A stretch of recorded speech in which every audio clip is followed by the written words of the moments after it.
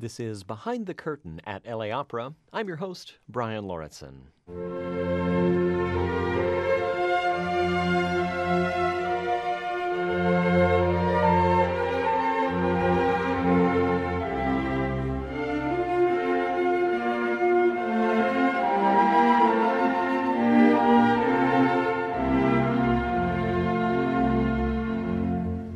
On this edition of the podcast, I'm joined by LA Opera music director James Conlon, who is conducting the company's run of Orpheus and Eurydice by Christoph Gluck. We'll talk about the many reforms that Gluck and his librettist brought to the operatic world, and how Gluck was ahead of his time in the mid-18th century, even more than he gets credit for today. I thought we'd better start by sort of putting Gluck in context. So he's 18 years older than Haydn, but like almost 30 years younger than Bach. He's right in that sort of middle space between what we think of as the Baroque era and the classical era, right? Well, there he is, yeah. I mean, plunk in the middle of the transition period. Of the 18th century. And he's a very important transitional figure because he had strong feelings about reforms that were important, and that his influence as a reformer went all the way into the 19th century, and that he was held up as an example by both Berlioz and Wagner. So very important. Even though the articulation of those ideas was his librettist, whose name was Calzapigi, who wrote the tract on what were those reforms and what needed to be done. But there's no question that Gluck's influence was enormous after his life.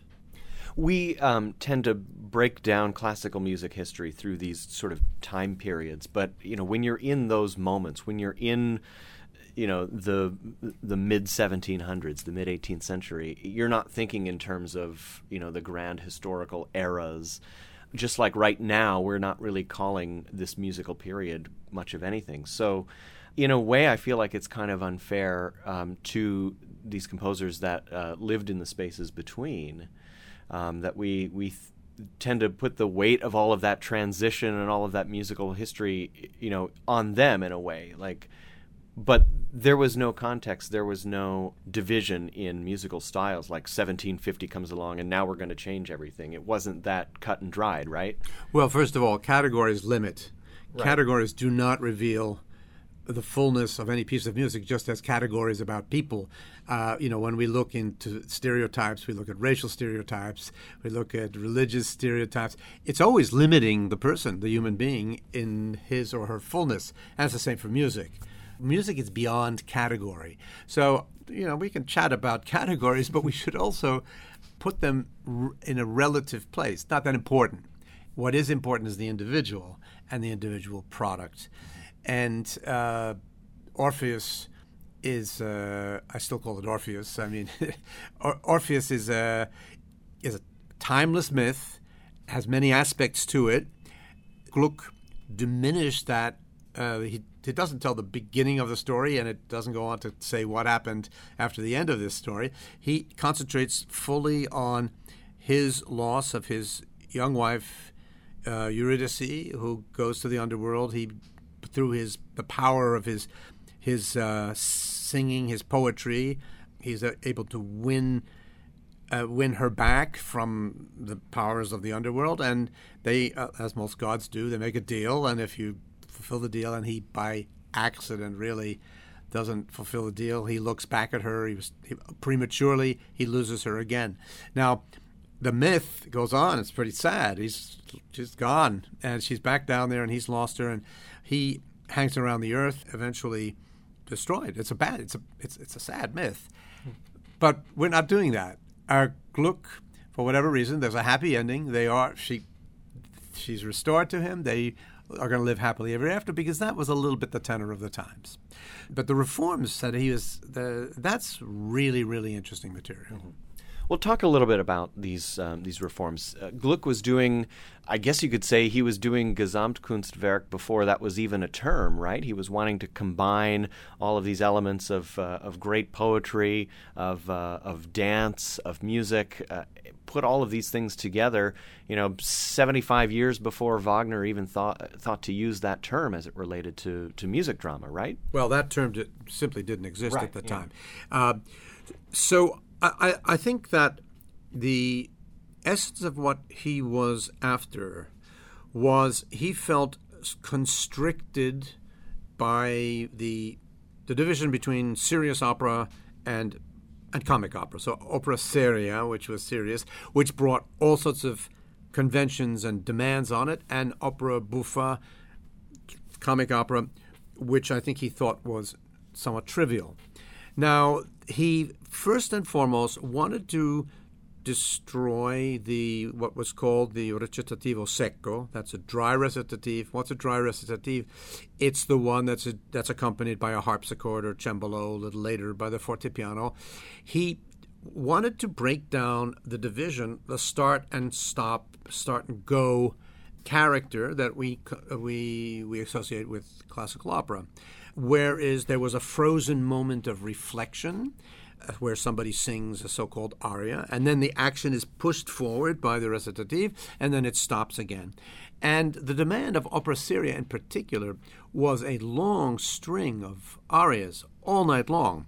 And not only that, every aria had a very strict form. It's the so-called da capo aria, which means, da capo meaning go back to the beginning, basically had what we call an A-B-A form. That means you sing a certain piece, then there's a varied part, and at the end of that second part, you go back to the beginning with the big difference that the second time the singer gets to freely ornament the first part. Now, he was against it on two.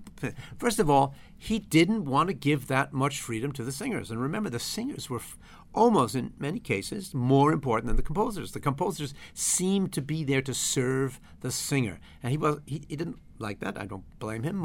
Many other composers complained. And Verdi was the big example of that. So he wants to get rid of it on that because he doesn't want to give them that much freedom. But second, he said, that stops the action. Why do we need and go back and repeat a text all over again? So he wants to get the da capo aria out of there. He wants to not have the interruptions with the harpsichords. Now, that doesn't mean he doesn't have recitatives, which are more conversational in character, but he keeps the orchestra active. In other words, the orchestra will continue to play all the time. That was another reform. Now, another part of the reform was he wasn't going to write florid music just for the sake of doing so. That he didn't necessarily want, said at one point, I don't want, because I like a particular syllable, doesn't mean I want to repeat it for 40 bars. So he wants to get it more conversational. He wants to get it to be more immediate. He wants direct emotions. And those are some of the little ways in which he's pushing the art form forward. If I may add, another thing was the libretto, the text. Now, Calza BG is really probably the more revolutionary, or the more the articulator of these viewpoints. But it was a felicitous marriage between the two of them. Now, the big character in text was Metastasio. Metastasio, an Italian who wrote, it was a factory. He wrote hundreds and hundreds and hundreds of libretti. And by the way, Gluck said, 10 or 12 operas to Metastasio, texts. So his Calza BG more than Gluck, but their criticism or their reserves about being tied into the Metastasio's type of verse was that it was full of metaphor and lots of reflection. In other words, while you're in love, you reflect on being in love. Gluck and Calza BG wanted to feel that you were in love, more direct. So there was less talks of, beautiful breezes and the sun is shining and the trees are green when I'm in love with you, my dear. When there was anger, instead of referring back to Greek gods or Zeus's anger or Prometheus's constant metaphor in Metastasio. They wanted more direct speech. and they provided it. How did they accomplish that? What are some examples of, just giving you this sort of visceral feeling? Because that's certainly when you hear this opera, when you see this opera, the emotion is palpable, and in particular, I guess this production. In reading about this production, it really focuses directly in on the emotional content of what the singers are singing about. Well, another aspect of the reforms is to give a more prominent role to the chorus. Now, choruses were in not a secondary role; they were in a tertiary role, frankly, at the time, if at all. There were a lot of operas without any chorus whatsoever, and in Metastasio's structures, there were always at least 6 characters. There were always got to be 2 pair of lovers. And then amongst there might be conflict and mistaken identities. And there was a lot of intrigue. Now, they felt, Gluck and KUSC, that was not a necessity. They didn't want to be stuck with that. To them, there was one direct story. It was about the lamentations of Orpheus in mourning as he had lost his wife, his determination to go find her in the underworld, his success in doing so. They're meeting each other in confrontation, and then the test, which at first he fails and he loses her for a second time. That's pretty emotional stuff, and he didn't want, bringing in another couple or anything like that. And he gives voice to the chorus immediately. They sing, the opening bars of the beginning, the lament is extraordinary. The chorus is very important. Later on, they become the Furies, who guard the gates of hell. And they're there to celebrate with the couple when they are finally united at the end of the opera. So the chorus becomes far more important. And there's only there's a third character, and that's all. The 3 characters in the opera, and that's the god Amor, love, sort of like Cupid, who plays a role in guarding Orpheus. That seems pretty simple to us right now. Say, you want 3 characters? Take 3 characters, put a chorus in. But it wasn't so. There were a lot of expectations, and this was especially in the second version, which is what we're doing. The French version, there had been a quarrel between the Italian traditionalists and the new French music, Rameau and Lully, Rameau particularly. It was called the Querelle des Bouffons. That's the quarrel of the comedians, and it was they got violent. Now that was in the 1850s. That had more or less played itself out by the time Gluck comes to Paris, but it was brought back in. And so Piccini, who was the going Italian at the time, and the Gluck followers of Gluck and the followers of Piccini got lined up against each other. I don't think the composers were involved in that, by the way. I understood they had mutual admiration. So, but it was just too different. It became almost a nationalist thing. The use of dance, ballet in this opera, does that have anything to do with what would come later in French opera, where ballet is such an important part, or is this completely different from that? No, that is very French. First, I should point out that there are more than one version of Orpheus and Eurydice. The first one is Orfeo. It's in Italian. It was premiered in Vienna in 1762. And it does not have a prominent role for any dance. There's a possibility of some dance, but it's not really important. And now it'll pass, and it was written, by the way, for a contralto castrato. That's a man who is a castrato. He has a lower voice. It's a lower voice. There are soprano castrati. And in fact, at one of the first revivals of it in Parma, he changed that to a soprano castrato. In other words, so it went up, the range went up. When he came to France, he had a tenor, because the castrati were not particularly popular in Paris. So he was, of course, catering to the tastes in all these cases. So he writes it for tenor, which requires it to be transposed. A lot of the keys had to change again. But most important, it's the demand that dance play a prominent role. Bear in mind that the French opera basically was preceded by the dance. Dance is fundamental in French culture. In fact, the orchestra of Lully, which was who was the dance master. He wrote music, but he was the dance master. Is the direct predecessor of the orchestra of which I was principal conductor, which is the Paris Opera Orchestra.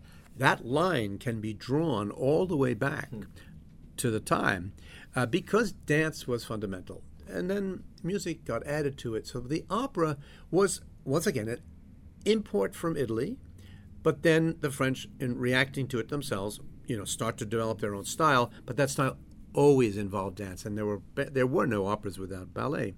This was the great scandal that Wagner offended them because, knowing that people would expect that dance to be midway in the evening, he put it at the beginning of the evening and enraged people who didn't bother to show up for the beginning of the opera, but they wanted to see the ballet. So in that, there's a great dance master and a great tradition there. He was able to expand that. So he expanded the dance numbers. And in fact, the opera finished with a dance, not with a chorus.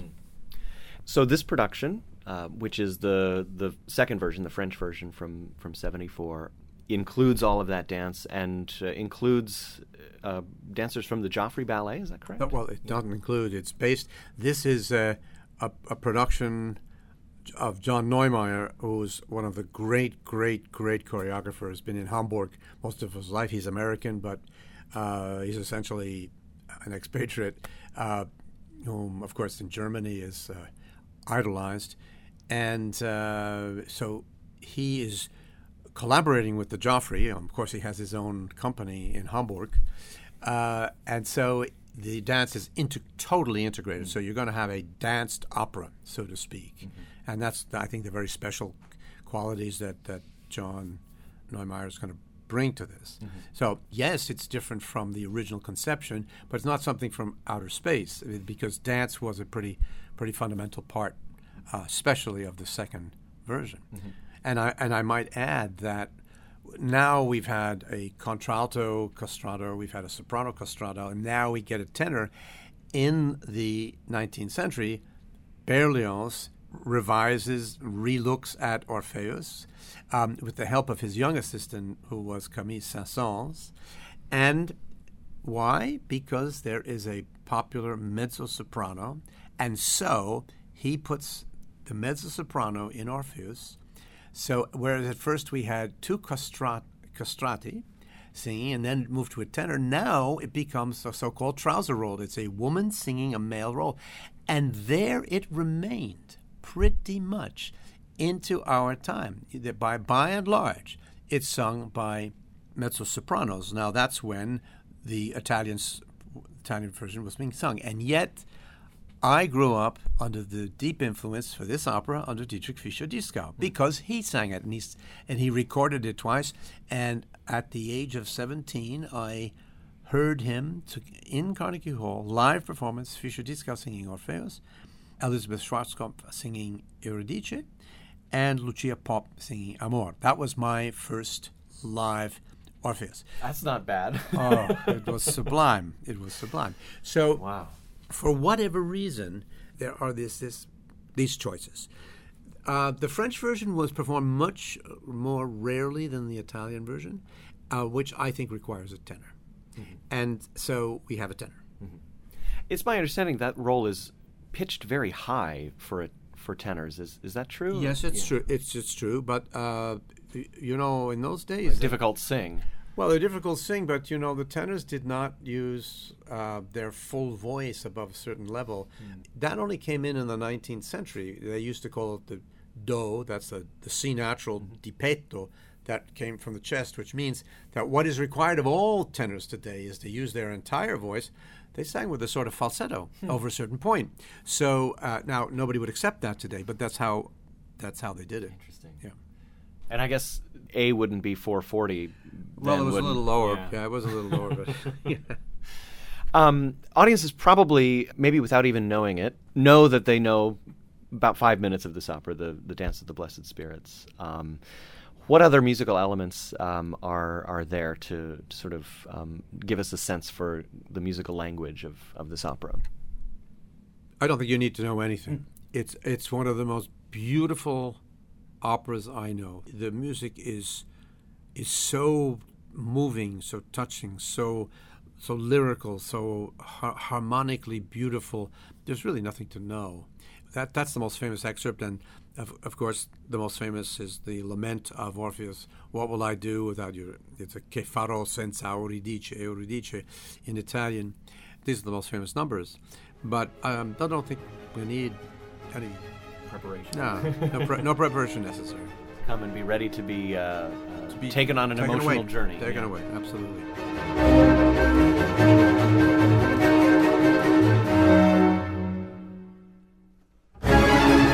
James Conlon is the music director of LA Opera. He's conducting the upcoming run of Orpheus and Eurydice by Christoph Gluck, starring Maxim Mironov as Orpheus, Lisette Oropeza as Eurydice, and Lev Redpath as the God of Love. 6 performances March 10 through 25 at the Dorothy Chandler Pavilion. This is Behind the Curtain at LA Opera. I'm your host, Brian Lauritzen.